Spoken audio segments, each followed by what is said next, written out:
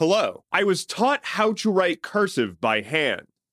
But stuff still happens. So what's up? Hey, consider the following. You're out on vacation, minding your own business, having a grand old time. Maybe you saw a cool bird. Maybe you ate a meal.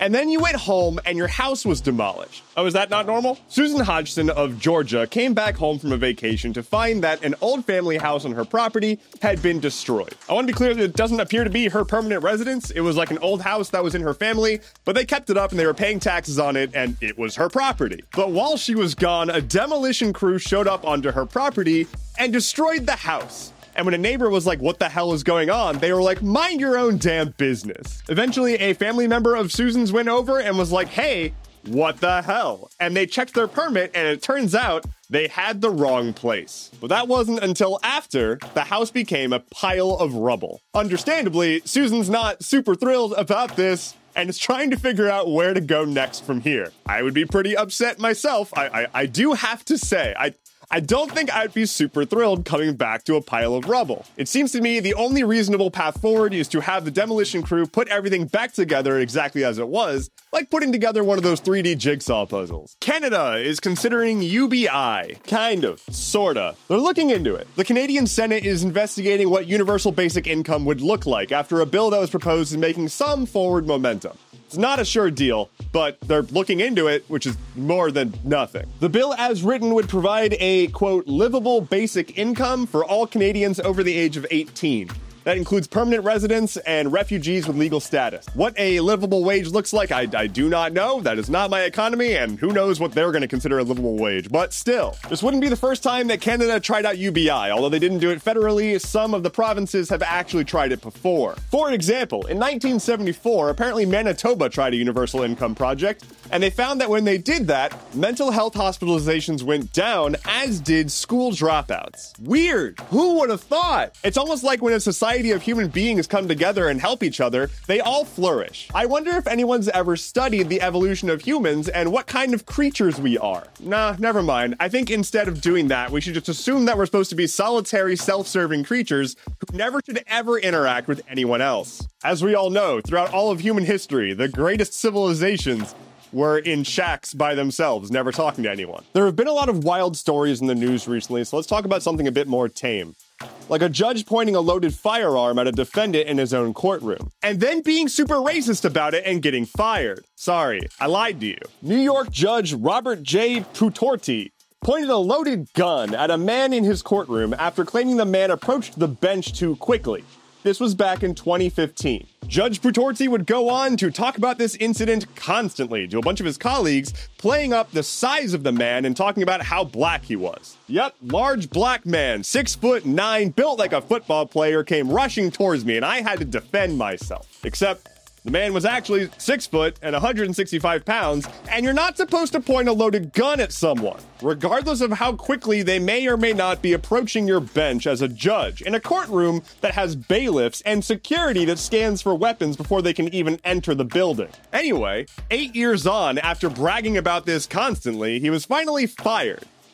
Because the wheels of justice turn real swift. Remember earlier this year when Reddit did a bunch of dumb bullshit and pissed off most of their community because they wanted to be more like how Elon was doing Twitter? Well, they're doing that again. Reddit is reportedly considering removing themselves from search results, blocking Google and Bing, citing that they're trying to prevent AIs from training on their user data without paying for it. I want to draw some attention to that, though, because it's not paying you for your data, paying Reddit for your data. So it was originally reported that Reddit was going to start requiring people to log in to read anything on the site.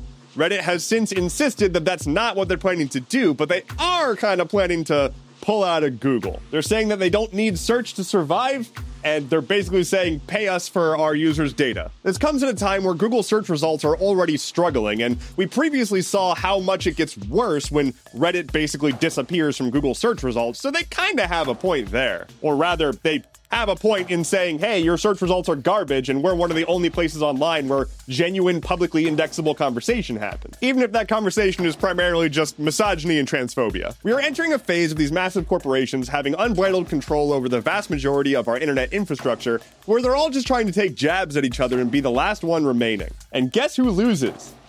us. Do I think there should be ample discussion on the internet with a whole bunch of different topics and a place where everybody can find their community and learn a lot and exchange ideas? Yeah. Does it gotta be Reddit? Please no. The internet was built to have many a website, not 5 of them. But what do I know? I just worked in consumer technology for 15 years and left because I couldn't handle the corruption anymore. On this day in 2001, Apple released the first iPod. Despite other products already existing in the personal audio device space, the iPod took over the industry, at some points having 70% of the market share. 90% if you only include stuff that had hard drives in it. The iPod line would go on to eventually be discontinued in May of 2002 after selling 450 million products.